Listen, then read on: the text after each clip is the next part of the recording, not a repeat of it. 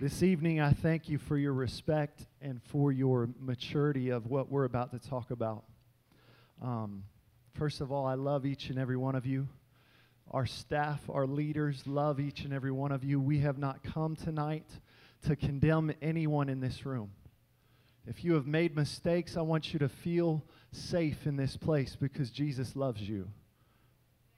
Did you hear me tonight? Jesus loves you. I'll never forget, it was actually just about 3 years ago, I think I'm correct in the timing. About 3 years ago, we were at a conference. Some of y'all may have been there. It was the Movement Conference. And it was this huge event, and it was incredible. We had a ton of our students there because our ministry was actually hosting the conference.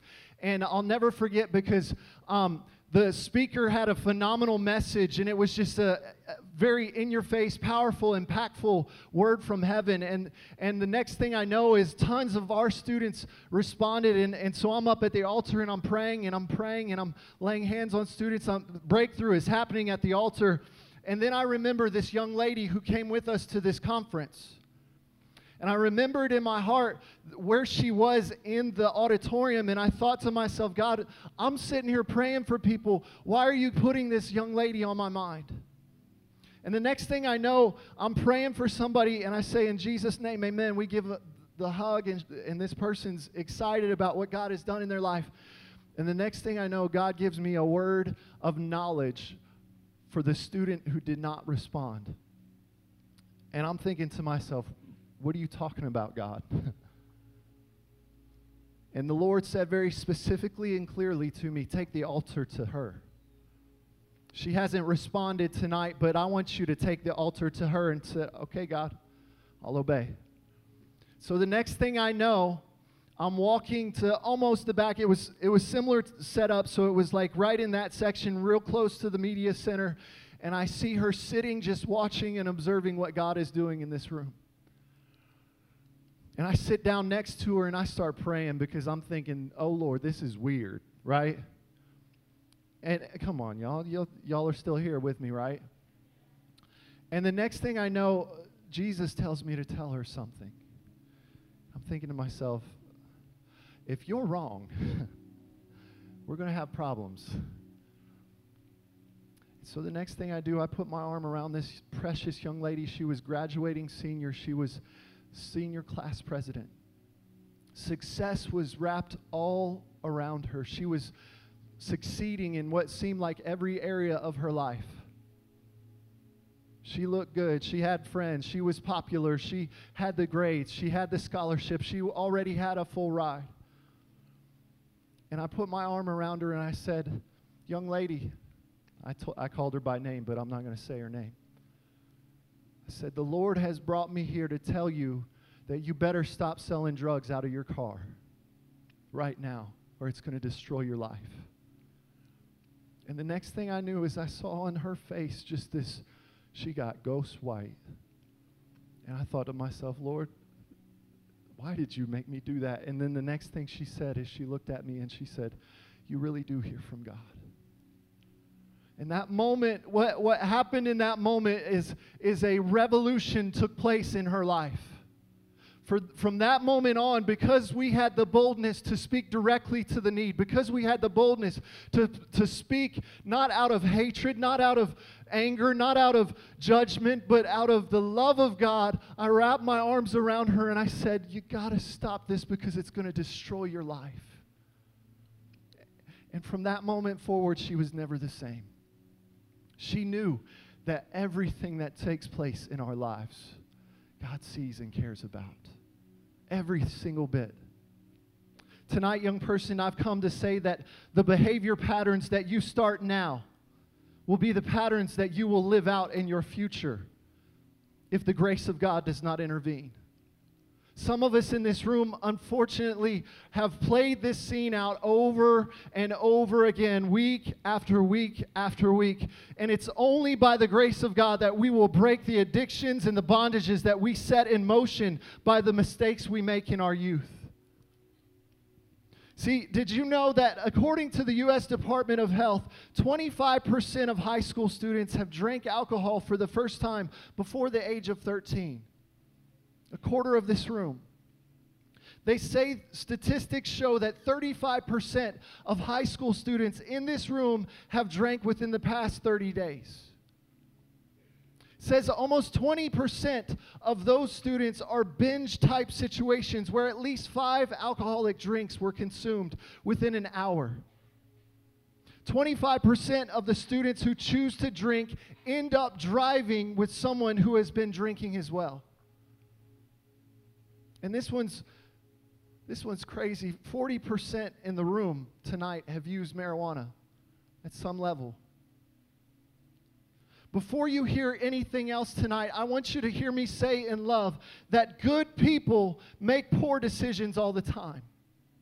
Can I tell you that again? Good people make poor decisions all the time. Many of those poor decisions are made out of boredom. Come on, y'all. Some of the dumbest things I've said is because I've been bored, right? You're hanging out, you got nothing good to do, so you do something dumb.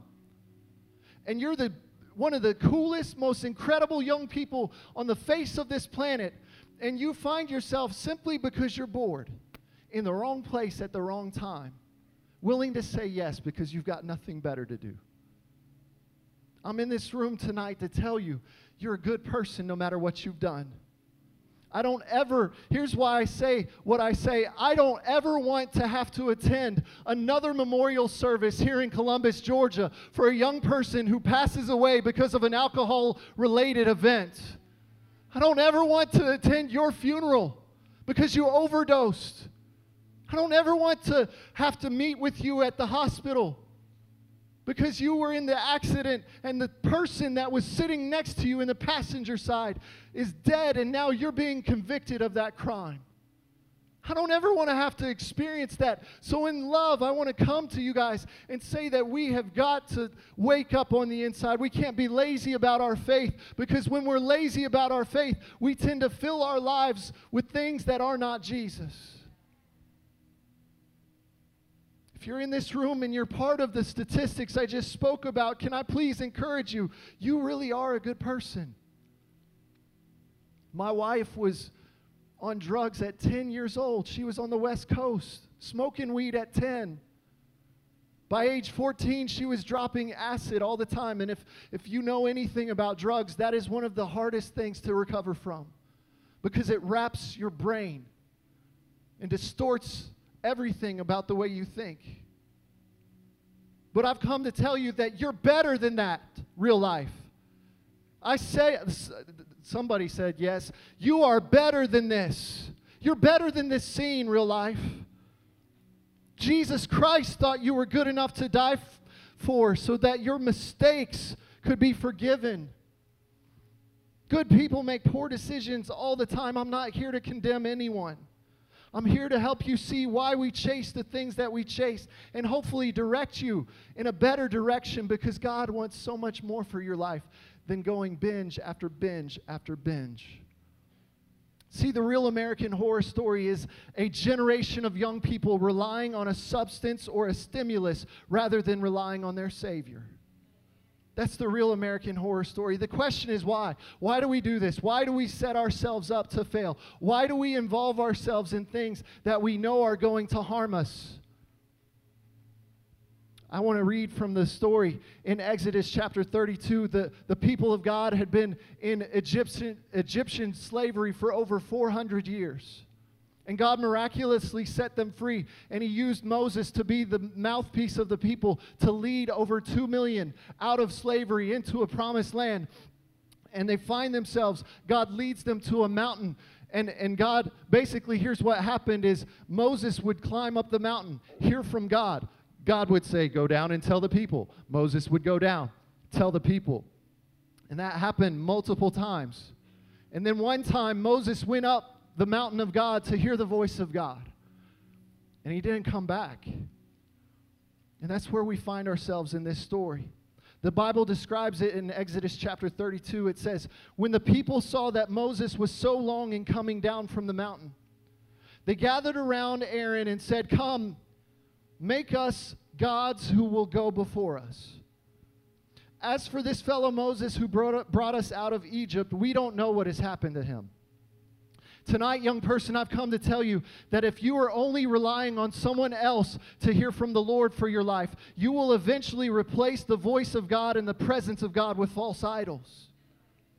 If my voice is the only voice of reason that you rely on, my voice is not enough. God shed His blood so it didn't have to come through one person. He wants a personal relationship with you. And if my voice is the only Jesus that you're hearing throughout the week, you have got to get more, or you will find yourself becoming lazy in your convictions. And when you become slothful in your convictions, you will fill yourself up with false gods. Real Life Columbus, God is calling us to stop worshiping the wrong gods. I want us to see tonight that that giving into the temptation of the moment will cost you what's most valuable in your life. The story continues, and Aaron answered them. He said, "Take off the gold earrings that your wives, your sons, your daughters are wearing. Bring them to me." So that all the people took their earrings off, their gold, and they brought them to Aaron. Gold was valuable. He took what they had and they had what they handed him and made it into an idol cast in the shape of a calf, fashioning it with a tool. And then they said, "These are your gods, Israel, who brought you out of Egypt." When Aaron saw this, he built an altar in front of the calf and announced, "Tomorrow there will be a festival, a party." It's going to be lit, y'all. Let's throw a party, Old Testament style, right? So the next day, the people rose early and they sacrificed burnt offerings and presented fellowship offerings. Afterward, they sat down to eat and drink and got up to indulge in revelry. That is a rated G description because the Bible is very, especially in the Old Testament, it's very careful how it describes things. Basically, what we're seeing in this passage is the people of God go all out and start partying. They're eating, they're drinking, they're filling themselves, they're worshiping false gods. And I think it's interesting to see that when we begin to slip into that lackadaisical spirituality where we just go with the flow, we start filling ourselves. It costs the people we love the most. He said, get your daughters, your wives, your sons to bring all their valuable possessions, the gold. It was the life source. It was the main source of value in the homes. And he said, guess what? Get all of that. Bring it to me. I'm telling you tonight, if we get involved in the party scene, if we begin to sell out to drugs and alcohol, if we begin to fill our lives with things other than the presence of God, I promise you, young person, it will not just hurt you, but it will hurt the people you love the most that surround your life. And that's why we want to prevent. That's why we want to protect. That's why we want to preach to you. Don't do it. It's not worth it. Tonight I've come to say that Aaron shows us that you can be a strong leader, but that does not make you immune or invincible to major mistakes. Aaron was the second in command. Moses was God's mouthpiece, and Aaron was right there with him. When Moses went to what's called the tent of meeting, where the presence of God would dwell, it says in God's word that Aaron would position himself right outside the tent of meeting to try to strategically hear the voice of God. That's how he was passionate for a while. He wanted more of God. I'm telling you tonight, even strong leaders in this room are capable. You're not invincible like you think you are. I'll never forget, Jubilee and I were on a trip. We were in Europe. We were on a study abroad our senior year of college. I was actually of age, legally, to drink. And it was a fun night. We went to a play, I think it was The Lion King in Ireland. It was crazy. No, it was London. We were in London, and we saw The Lion King live. It was incredible. It was one of the most incredible trips of our lives. We were traveling from country to country. I think we went to like 16 different countries in the course of 3.5 months. And I felt invincible, man. I am married. I'm about to graduate college. Everything is awesome. I'm in London. And the group invited me to go out after the play. Jubilee said, "No, I'm not doing that." She said, "Baby, I trust you. I'm tired. I'm going to bed." Can I just tell you tonight that this leader should have stayed at home? I'm going to be vulnerable right now.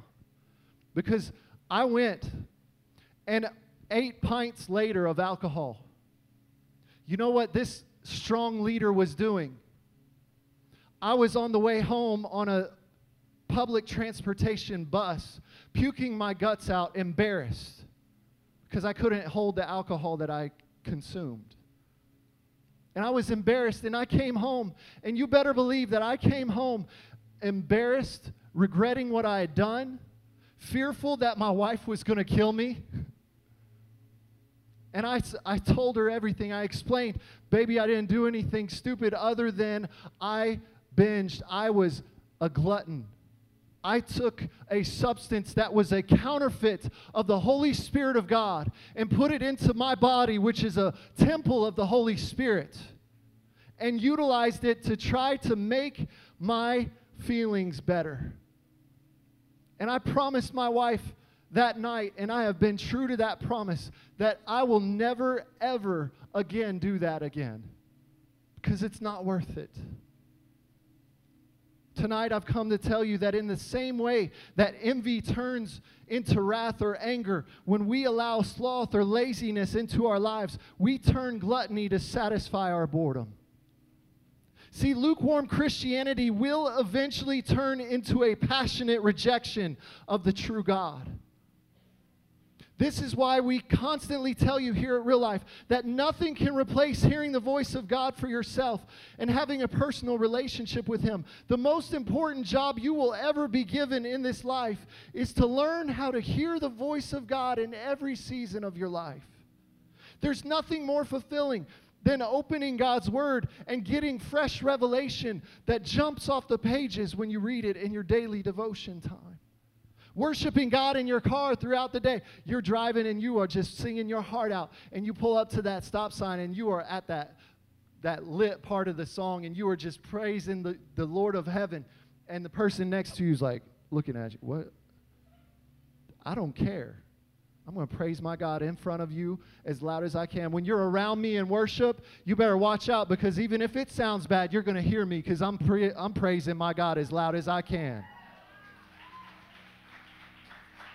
There's nothing better. Your prayer life matters.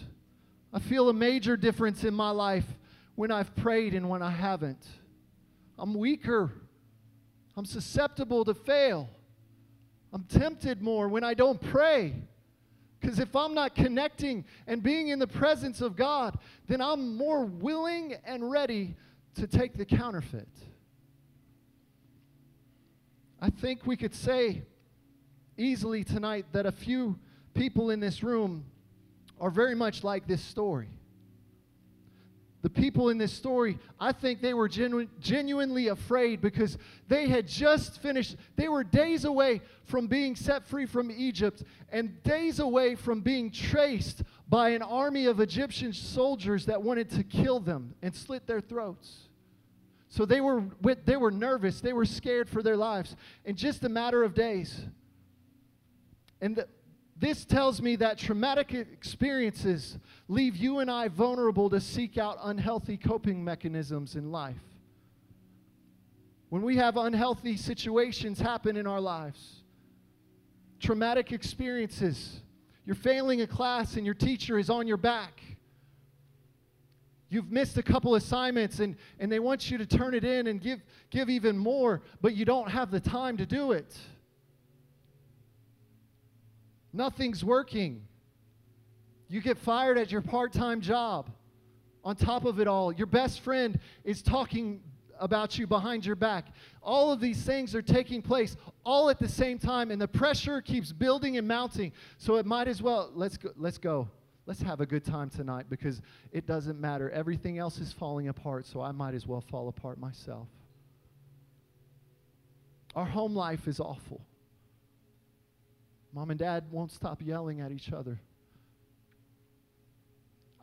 I'm never right. They never hear me. They never care. They always hate. They always reject. They always push my buttons. My dad is constantly trying to get me to bow up. Every single day of my life, I have to live. What should be a sanctuary is a hell for me. We live in that torture day in and day out, so we might as well find some relief. Man, yeah, I'll be there. I'll be right there. I'm going to tell them something else, but I'm going to be right there because I need to get out. I need to escape. Or maybe it's, man, I got to escape this. So my boyfriend just broke up with me, ladies, and so he cheated on me, right? And so I'm going to throw myself at the first guy that will show me any attention, and I'll show him because I'll go further with this boy that I don't even know. Just to feel some sense of intimacy, just to feel some sense of somebody likes me, just to feel deep within my spirit that, man, somebody actually loves me. When all that is, it's a counterfeit. It's something that will get you in big trouble. If you're experiencing traumatic things in your life right now, you need to realize that the enemy of your soul is setting you up to take you out. That's what it is. He wants to finish the job. You feel like you're done? You feel like there's nothing else you can give? Well, guess what? He is setting you up to completely, not just destroy you, but to kill you. See, when we indulge in pleasures other than God, we choose a temporary fix to a problem that only has one permanent solution. That's Jesus Christ, the lover of our soul. There's only one solution to the pain. There's only one solution to the struggle of this life. There's only one solution to give you the strength that will allow you to overcome any obstacle that you may face, and that's Jesus Christ and Him being the Lord and Savior of your life. Anything else will only leave you empty and regretting. I'm going to invite the rest of the band to come as I close. Tonight, I'm genuinely sorry for what you've had to face in your life thus far. Many of you have experienced things you don't deserve, and I'm sorry for that. God never intended you to go through the things, the pain. The pain is real, guys. The reason we choose to risk it is because the pain is so real. And I get it. And I'm sorry for that. But I want you to hear this very clearly. That what you have been through will never entitle you to gorge yourself in sin. What you have faced so far, guess what? Somebody else has went through worse. And it never gives you the right, it never entitles you to say, you know what, God, let me make this idol for myself. Let me set it up because you're not my God anymore. I'm going to follow this. Another type of person that I see in this story, a person who is set up to fail because of success. Many of us in this room have, some of y'all have been the main key player in winning athletic events for your school, winning titles. Some of y'all have broken records in this room for your school. Success is awesome when it happens. But I want you to think about it. The people of Israel had just defeated the world's largest superpower and defied the most influential leader of the world in their time. I've come tonight to tell you that if we become lazy in our focus on God, major victories can become the source and the starting point of our defeat. I don't think y'all heard that quite clearly. Sometimes major victories can become the source and starting point of our defeat. Coming off a spiritual high, you go to fall retreat, which all of us should be at fall retreat. I want tonight that there be 20 people register for fall retreat because we need to have more than 150 of you guys at fall retreat because the power and presence of God falls in a significant way when we sanctify that time, when we set ourselves apart and we say, God, I'm going after you for this weekend. When we do that, something special happens. And what happens is we get those mountaintop spiritual high experiences. And you better believe the next week we're going to face hell.